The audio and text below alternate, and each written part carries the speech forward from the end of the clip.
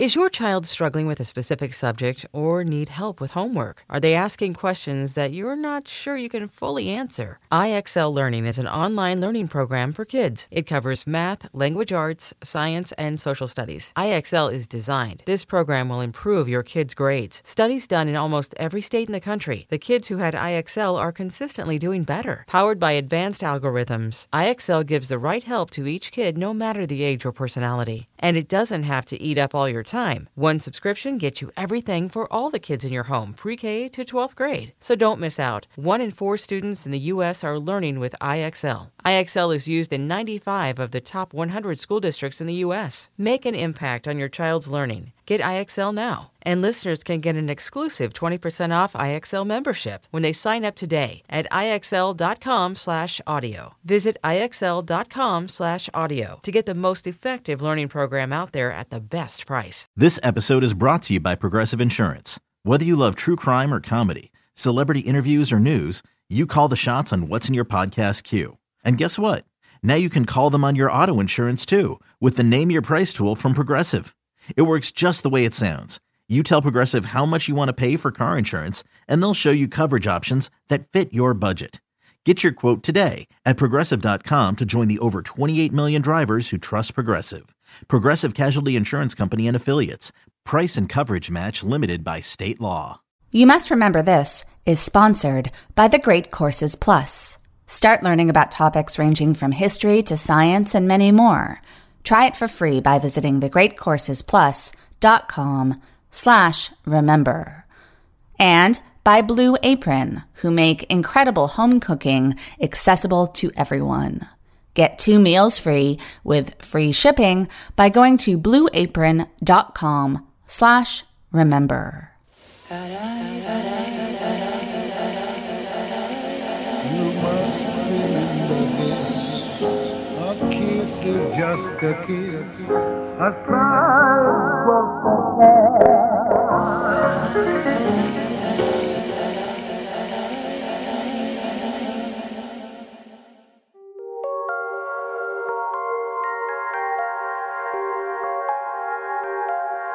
Welcome to another episode of You Must Remember This, the podcast dedicated to exploring the secrets and/or forgotten histories of Hollywood's first century, part of the Panoply Network.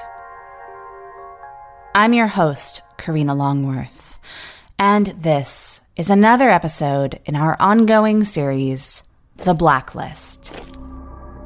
Are you a member of the Communist Party? Or have you ever been a member of the Communist Party? If a person consistently reads and advocates the views expressed in a communist publication, he may be a communist. And like an epidemic, a quarantine is necessary to keep it from infecting this nation.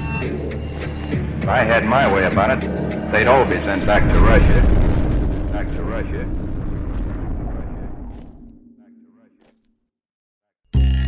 Today, we're going to return to the story of Lena Horne, the first Black woman to be signed to a long-term movie studio contract, which promised to promote her as a glamour girl.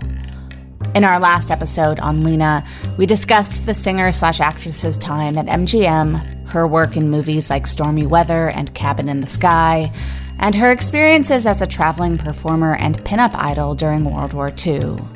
Horne's last years at MGM overlapped with the first HUAC hearings. But as we've seen in previous episodes in this series, the Red Panic didn't really overwhelm the town until after the Hollywood 10 exhausted their appeals and went to jail in 1950.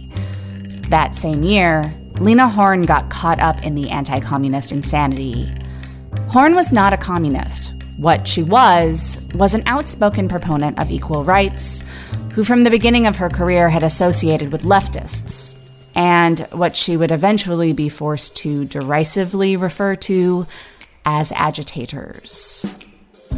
One of those agitators, the key agitator as far as this story goes, was Paul Robeson. Robeson was a singer and actor who was on the verge of major movie stardom in the mid-1930s.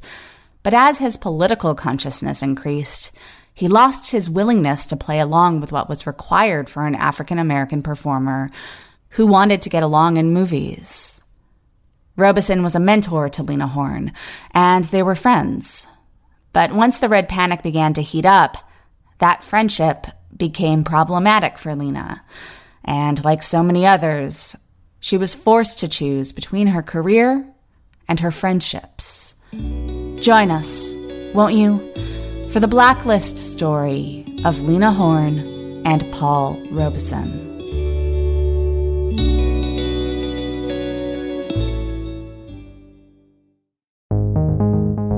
Like so many of you, I love to learn new things.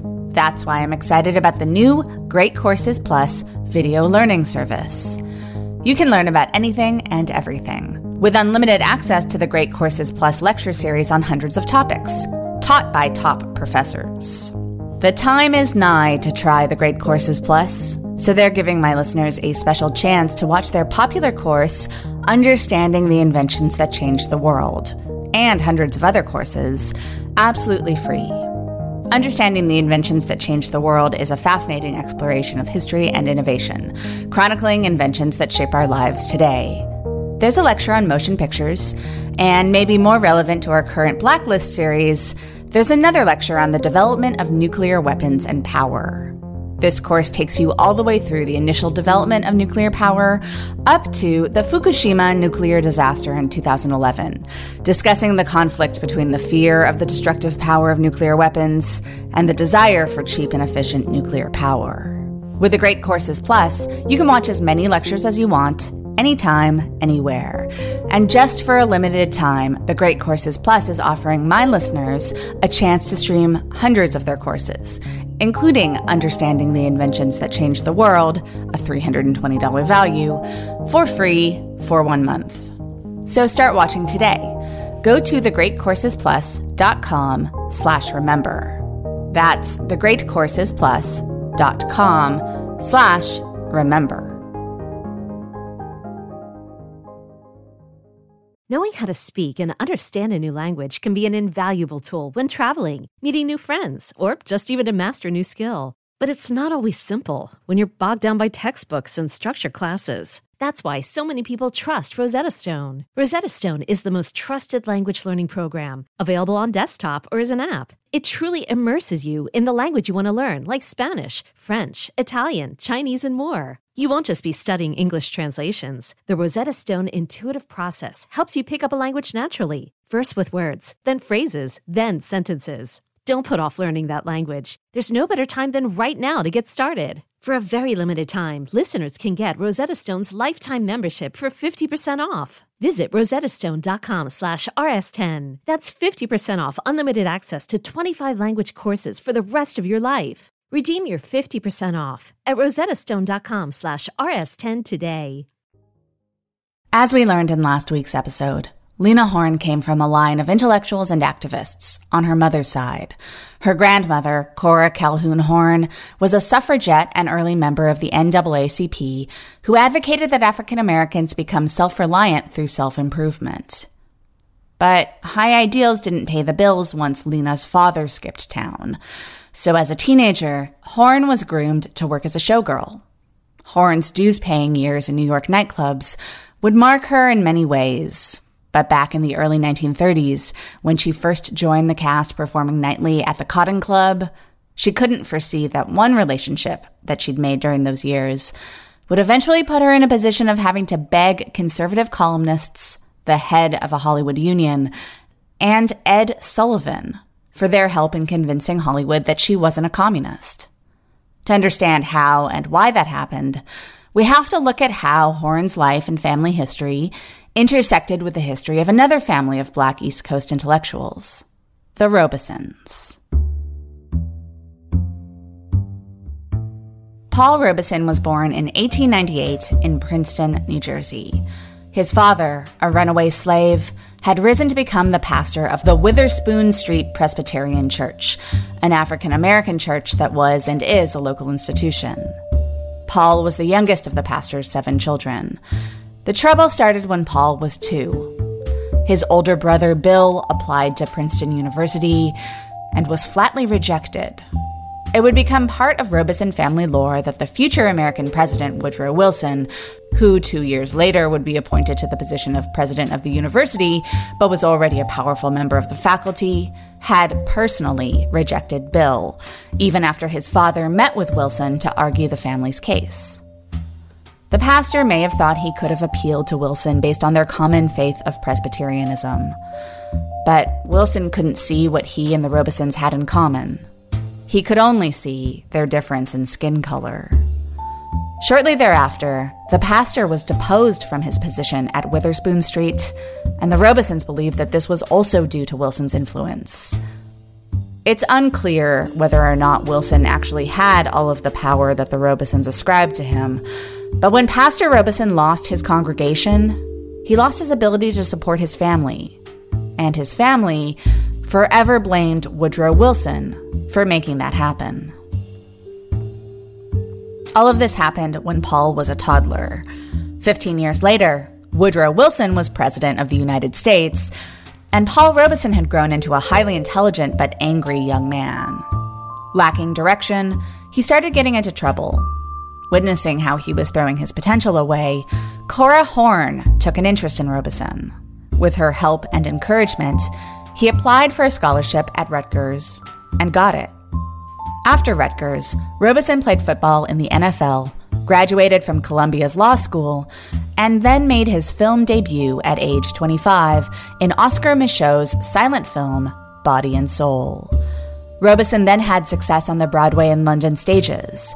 In 1934, at the invitation of the great filmmaker Sergei Eisenstein, Robeson visited Moscow. What he saw there convinced him that the Soviets had managed to produce a race-blind society, and he eventually sent his young son, Paul Jr., to school in Moscow, where he was classmates with Stalin's daughter, Svetlana. After appearing in the London stage production of Showboat, Robeson was cast in the 1936 Hollywood film version. In Showboat, Robeson sang the song Old Man River, and it would become his signature. There's an old man called the Mississippi. That's the old man that I'd like to be. What does he care if the world's got troubles?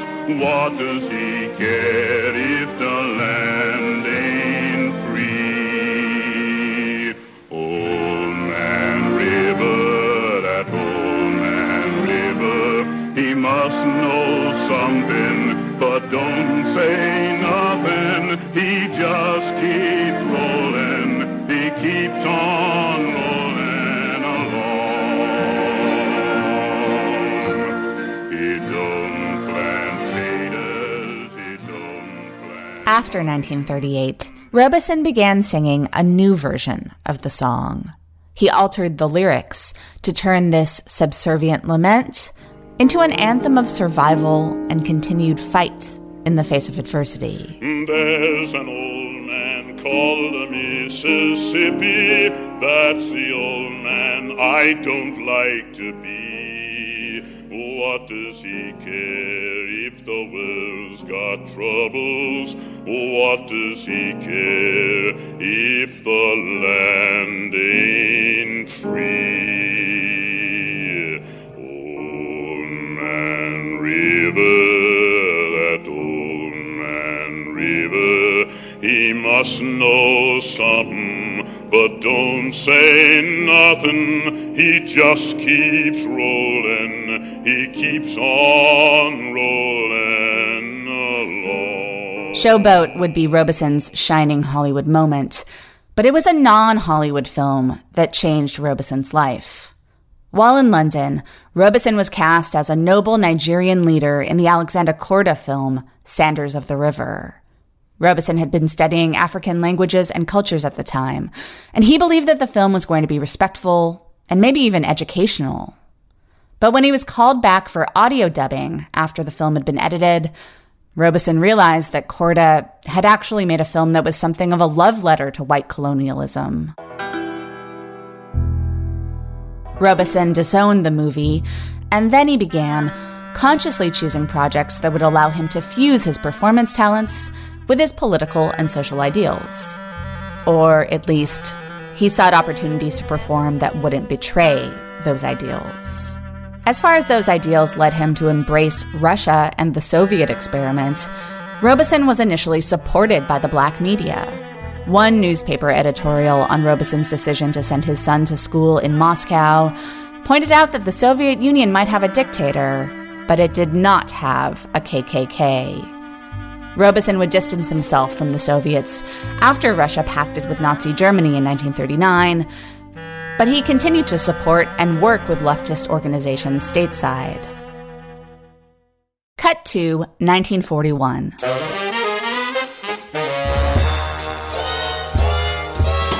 23-year-old Lena Horne has joined the nightly show at Cafe Society, a Manhattan nightclub founded on socialistic principles by Barney Josephson.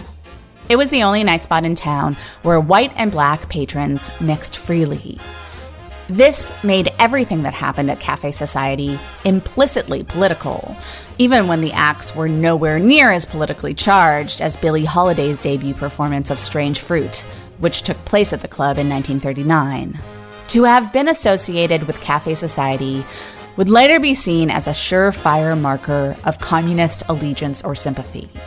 The FBI took much interest in the place, and in particular, owner Josephson's brother, Leon, who would eventually be called by HUAC and would go to jail for refusing to answer the committee's questions. The FBI was convinced that the club was essentially laundering money for the Communist Party, which they may or may not have been, but either way, the club was the locus of something potentially more subversive. It showed a then-utopian model of what it would be like to live in a society in which status, access, and opportunity were not determined by skin color. But even in this supportive environment, in 1941, Lena Horne was still struggling. She felt she was being attacked from both sides. White people didn't accept her because she was black, and black people accused her of trying to pass as white. She felt defeated and not certain she could press on. When Paul Robeson visited her backstage after a show one night, Horne let all of her anxieties spill. At this time, Robeson was a major star, probably the most respected African American in the entertainment industry. He took Lena under his wing, in part because her grandmother had made such a big impact on him. He called Cora the fiery little woman who chased me off the street corners of Harlem, and he efforted to help Lena understand that she could and should carry on her grandmother's legacy through using her own gift of performance talent. Years later, Lena credited Paul with giving her a fundamental education. Paul taught me about being proud because I was Negro. And he sat down for hours and he told me about Negro people and what, I've read it in some books and never learned it in school. They don't teach it in history books. And he didn't talk to me as a symbol of a pretty Negro chick singing in a club. He talked to me about my heritage. And that's why I always loved him. Amongst Robeson's recommendations were that Lena become involved with a number of causes, from innocuous things like an anti-tuberculosis campaign in Harlem to more politically dangerous causes like the Anti-Colonialist Council on African Affairs. This kind of activism was basically par for the course in the demi-monde of Cafe Society, and it wouldn't have been unusual in the wider New York theater world either. But in 1942, Lena Horne signed her contract with MGM, thus instantly becoming the highest-profile black performer in Hollywood. Even more than before, her actions would be monitored by both blacks and whites. She was supposed to embody, at all times, a credit to her race, whatever that meant, and it likely meant different things to different people. In general, the white people Lena worked for hoped that she wouldn't draw attention to the fact that she was black, while still appealing to black audiences. But those black audiences, or at least the segment of the African American community represented by the black press, wanted Lena to symbolize and vocalize the real struggles and experiences that black people faced in the 1940s. In terms of negotiating this impossible situation, Lena was pushed to become more political by her experiences during World War II, which we talked about in last week's episode. After the war, she joined many Hollywood stars in supporting Henry Wallace, the progressive presidential candidate who was advocating for real policy change to combat racism, including full voting rights for blacks and anti-lynching legislation. Lena and Robeson spoke at rallies hosted by the Progressive Citizens of America, at which they excoriated the double standards that were pervasive in American life. But by 1948, Horne had broken ties with the PCA and Wallace. It was clear to her that communists were running the Wallace campaign, and she wasn't there for that. Plus, by desegregating the military, Harry Truman had taken a step in the right direction in Lena's mind. She thus became a Truman supporter, and her path diverged from Robeson's for the first time. About a year later, Robeson made what many felt was a fatal mistake. At the World Peace Congress in Paris, an event opposing nuclear warfare, Robeson gave a speech damning the United States' militant, imperialistic foreign policy and implying that Black Americans would not support their homeland in a war against Russia. The United States had, quote, oppressed us for generations, Robeson said. The Russians, he added, in one generation has raised our people to the full dignity of mankind. The Black intelligentsia had been able to contextualize Robeson's views on Russia in the 1930s, but much had changed by 1949. Now, the other powerful voices in the Black community moved immediately to distance themselves from Robeson's comments. Newspapers reporting Robeson's speech also carried a statement from Walter White of the NAACP, who insisted that Robeson had not been speaking for, quote, the overwhelming majority of the 14 million Negro Americans. Negroes are Americans. It's not hard to see why the African American community was pissed off. The primary goal of their fight for the past few decades had been to prove to white America that all Americans were Americans, with equal rights under the law and social contracts of the land. And here was Robeson, essentially confirming the white racists' worst nightmare, that the Black community constituted an internal enemy aligned with the greatest external nemesis of the nation. I'm Lauren Sherman, the writer behind Puck's Fashion and Beauty Memo line sheet, and I'd like to welcome you to my new show, Fashion People. On every episode of Fashion People, I'll be talking to insiders about the stuff we're all whispering between the press releases, from M&A rumors to celebrity stylist dish to the future of legacy media. Be sure to follow and listen to Fashion People, a presentation of Odyssey in partnership with Puck, available on the free Odyssey app or wherever you get your podcasts. Meanwhile, Lena's MGM contract was close to running out, and she found out that another studio was planning on making a film about a light-skinned Black woman.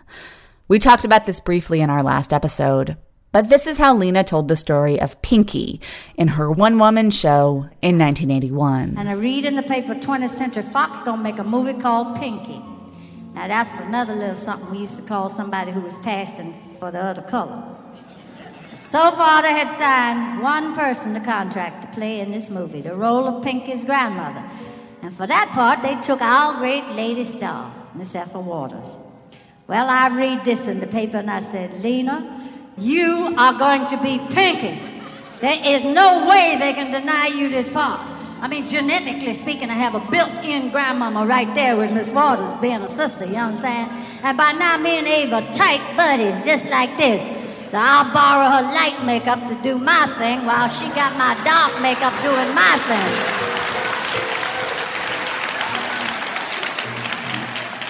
Well, I pack up all my clothes and I hop on the Super Chief. Then you in the red and white sweater, you so young, you don't know, but I'm gonna tell you, the Super Chief was a train. A big, long silver train. I ain't talking about no Amtrak, honey. Oh, it was gorgeous. Took 82 days to get across the country. I helped that engineer drive that train, and I ran up the steps at MGM. I said, you call 20th Century Fox. I'm back here, and I'm going to be Pinky. They said, no, they already cast that part with Jeannie Crane. Pretty brown-haired, blue-eyed child. So I want to tell you, I felt bad for a while. About 12 years. Yeah, I got over it. I got over it. I knew life was going to go on, and history was going to try to play catch-up. I'd wind up here sweating like a dog all over Jimmy Needlelander's stage, acting like a damn fool, enjoying every minute of it and loving it all. In the clip we just heard, Lena talks about trading makeup with Ava Gardner, who was MGM's choice to star in their remake of Showboat, the musical that had made Robeson a star. As we detailed in our last episode, Horne passionately wanted the role of Julie, a mixed-race woman who passes as white. Before they cast Gardner in that part, the studio was shaping it for Judy Garland, who in 1950 was extremely troubled and hanging on at MGM by a thread. As late as the summer of 1950, Lena held out hope that Garland might be fired and that the part might become hers. Lena spent that summer touring Europe, singing in all the major cities and openly traveling with her husband, the Jewish composer Lenny Hayton. Lena and Lenny had been married since 1947, but they had kept the marriage secret because of the stigma against interracial marriage. The Hollywood Production Code still forbid depiction of miscegenation in Hollywood movies, which is one of the reasons why MGM never seriously considered casting Lena in Showboat. But in 1950, the couple began to become afraid that they would be outed. And in fact, the African-American newspaper, the Los Angeles Sentinel, had begun referring to Lenny as Lena's hubby. And so in June, while they were in Paris, they issued a statement admitting that they had been married for 3 years. That same day saw the publication of Red Channels, the brochure which claimed to expose the source of communist influence in radio and television. Lena Horne was one of the 151 performers named within Red Channels as a communist sympathizer. Most of these performers were blacklisted. Like Judy Holliday, Lena Horne had a record of supporting leftist causes and performing at benefits for organizations that were not considered problematic during the war years, but which now were considered to be or have been communist fronts. And, of course, Lena's past as a performer at Cafe Society was an red mark on her record.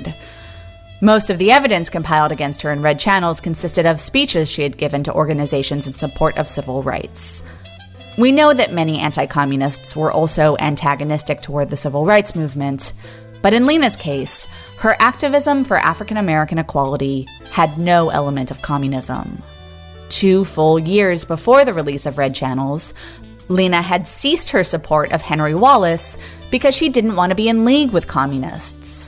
So why wasn't that enough to clear her of suspicion? For one thing, she had announced her unwillingness to cooperate with HUAC, to a HUAC ally's face. After a concert in Hollywood, a black man named Alvin William Stokes appeared in Lena's dressing room.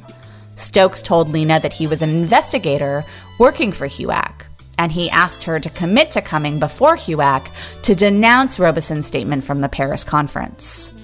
Lena, who was shocked that a black man would be working for HUAC, told Stokes that she would never appear before the committee because it was chaired by Georgia Congressman John Wood, a known defender of the KKK. All of these were problems, but the real problem was Lena's connection to Robeson, a connection which was difficult to downplay after the release, in 1950, of Horne's first autobiography. In person, Lena Horne, as told to Helen Arstein and Carlton Moss, had been written by the 2 ghostwriters named in the title. And according to Lena, the manuscript had been submitted to the publisher by Moss while she was in Europe and without her approval. Nothing in the book about Lena's relationship to Robeson was inaccurate, but it was an inopportune time to be praising as one's political mentor a man who was widely seen as the nexus of dangerous black activism and communism. And since this was published in a book purporting to be her autobiography, Lena could hardly claim she had been misquoted. MGM didn't blacklist Lena Horne. They asked her to write a letter to the Screen Actors Guild expressing ignorance of the Communist Association of Friends like Robeson and the causes she had supported, which she did. But the studio did not cast her in Showboat, and though this had nothing to do with the blacklist that was affecting so many other performers, it made Lena realize that she was on a special blacklist of her own.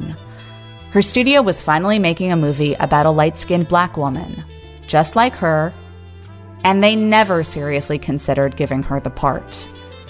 Though Horne had tentatively agreed to extend her contract with MGM, when they refused to cast her in Showboat, she refused to remain tied to the studio. The blacklist had no real impact on the nightclub gigs that were Lena's bread and butter, and at first, her mention in red channels did not prevent her from making appearances on television. That is, not until the fall of 1951, when CBS announced they had booked Horne on The Talk of the Town, hosted by Ed Sullivan. Right-wing columnists immediately denounced this decision, and they weren't alone. Sullivan had heard stories that Lena was a commie, and he was skeptical about whether or not he wanted her on his show. But after meeting with Horne, Sullivan supported having her sing on the show. After the program aired, the media firestorm did not end. Columnist Jack O'Brien threatened to boycott any network that dared to book Lena going forward. She realized that she was going to have to do what so many people were having to do: find a way to clear her name. The process began with a meeting between Lena and political columnist George Sokolsky, who wrote anti-commie and often implicitly racist editorials for the Hearst newspaper syndicate. Lena found Sokolsky to be surprisingly sympathetic. As she put it, he said he understood some of the pressures I must have had because he was once married to a Chinese girl. That kind of bullshit. But it wasn't enough to have Sokolsky on her side. It became apparent that the only way for a black performer to truly clear his or her name would be to speak out against Paul Robeson. And Lena did so in a statement that ran under her name in Ed Sullivan's newspaper column. It read, in part, "No minority group in the country within the past 10 years has made the advances scored by the Negroes, and we would have made even greater advances if the communists didn't deliberately try to confuse the issue and stir agitation. Communism offers nothing to the Negro, and the United States offers everything. The main thing for Negroes to do is fight actively against the commies, not passively. That's what I intend to do from now on. Paul Robeson, for whom I once had great admiration, does not speak for the American Negro." It seems unlikely that Lena Horne wrote this statement herself. It had been delivered to Sullivan by Theodore Kirkpatrick, one of the authors of Red Channels, who Lena had also met with during the fall of 1951. Even if she didn't craft the words herself, Lena had allowed this statement to be published under her name. In later years, she would always credit Paul Robeson with sparking her political awakening. But when she believed her allegiance to Robeson was on the verge of killing her career, Lena allowed it to appear that she no longer held him and his ideas in quote-unquote admiration. And this didn't even fully work. Unable to find work in movies, and with murmurs in the air that advertisers were unhappy with the networks that still occasionally booked her on TV shows, Lena began to worry that she would soon be deemed completely unemployable. She reached out to Roy Brewer, the head of the union IATSE, who liked to see himself not as a witch hunter, but as a tool that performers wrongly accused of communist ties could use to clear their names. Brewer believed that the really insidious thing about communists was that they were able to use unsuspecting rubes to forward their agendas.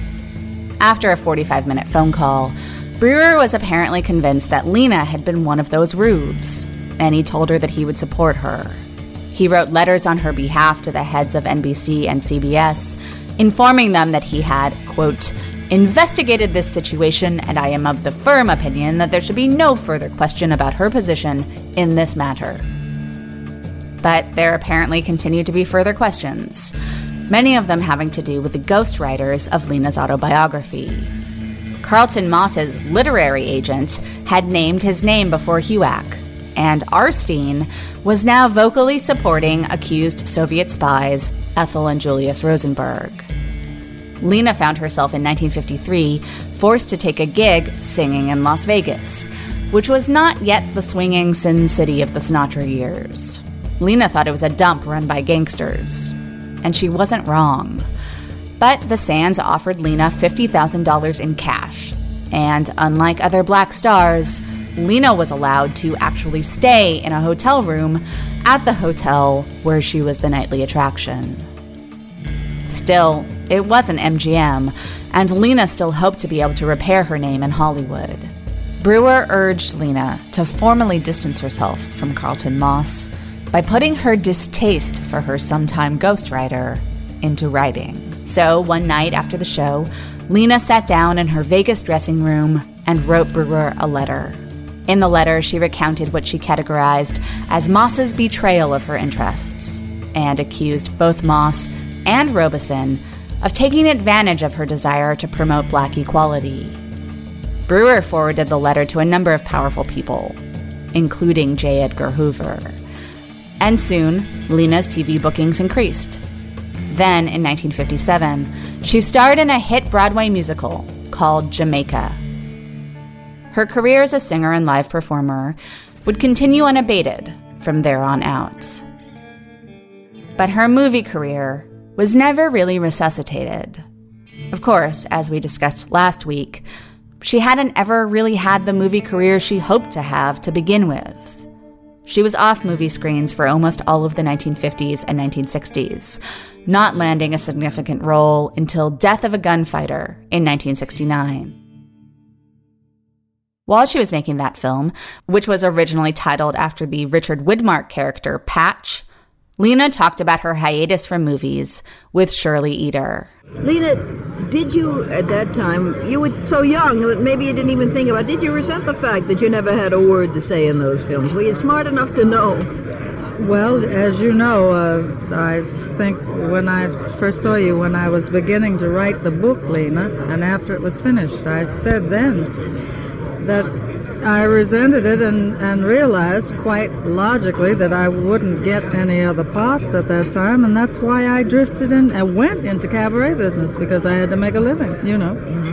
And I didn't make myself too unhappy about being a movie star, because there were limitations, tremendous limitations at that time. And it's interesting to note that when I was asked to do this part, it's sort of, I thought back 25 years ago when I went to MGM, they said, well, now, you know, we're going to begin to use black people in their usual way, instead of just as servants or funny shuffling comics. And I read in the Times article the day that I said I would do Patch, that Mr. Lang, who is president here at Universal, had said, we intend to use more and more black people now in the context of American life. And I feel I've been living in a flashback. Lena was right to suspect that a movie studio's promises about race were essentially empty. She would only make one more film after the Death of a Gunfighter, The Wiz, which came 9 years later, had an all-black cast, and was directed by her daughter Gail's husband, Sidney Lumet. Though the blaxploitation era was just around the corner, it would still be a long time before major movie studios began casting black performers in the kinds of films about everyday life that Lena referred to. And obviously, even today, though actresses like Zoe Saldana and Naomi Harris have made their way into the ensemble casts of action blockbusters, mainstream movies remain more segregated than integrated.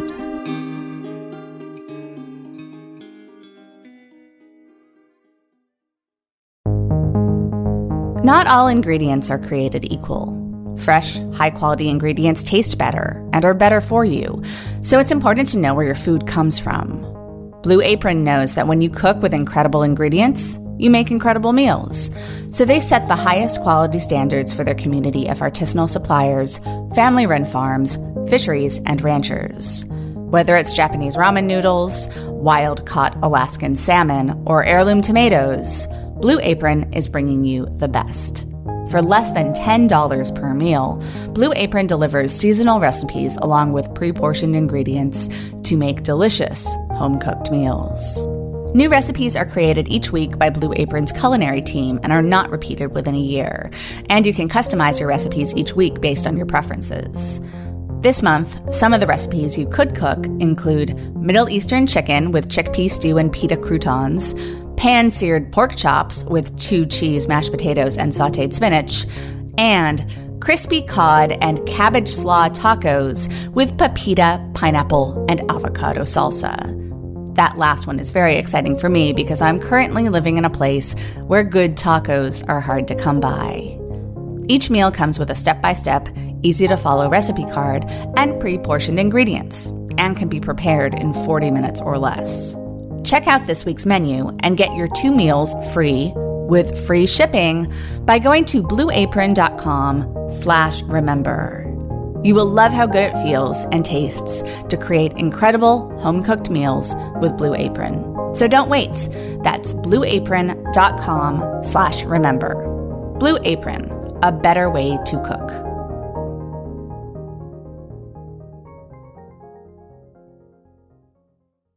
As we discussed in last week's episode, Lena Horne would turn her lifetime of struggle against diversity and thwarted ambition into a triumph by funneling her personal stories into the one-woman show-stopping showcase, Lena Horne, The Lady and Her Music, which debuted in 1981.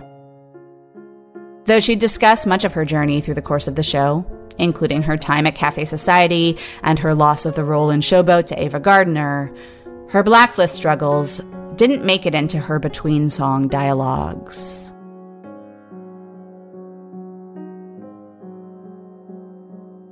By then, Robeson was gone. His U.S. passport was revoked for a time, but he'd gotten it back by 1961, when he made a trip to the Soviet Union.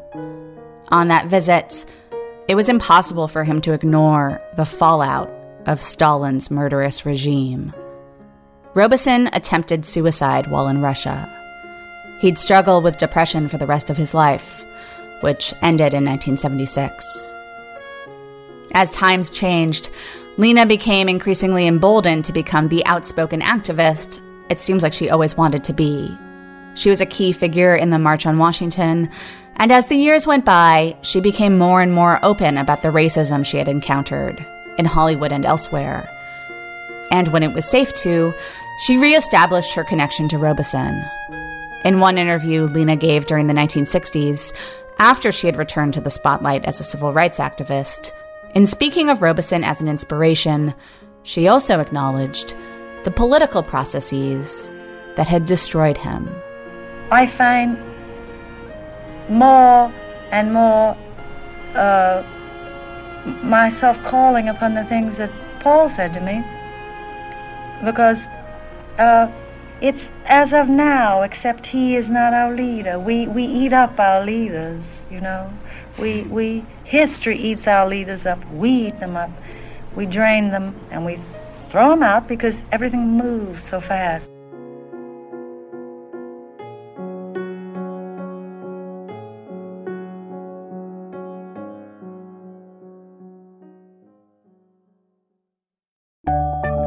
Thanks for listening to You Must Remember This. This episode was produced and narrated by Karina Longworth, that's me. It was written by me and Matthew Dessum. This episode was edited by Sam Dingman. Our research and production assistant is Lindsay D. Schoenholtz, and our logo was designed by Teddy Blanks.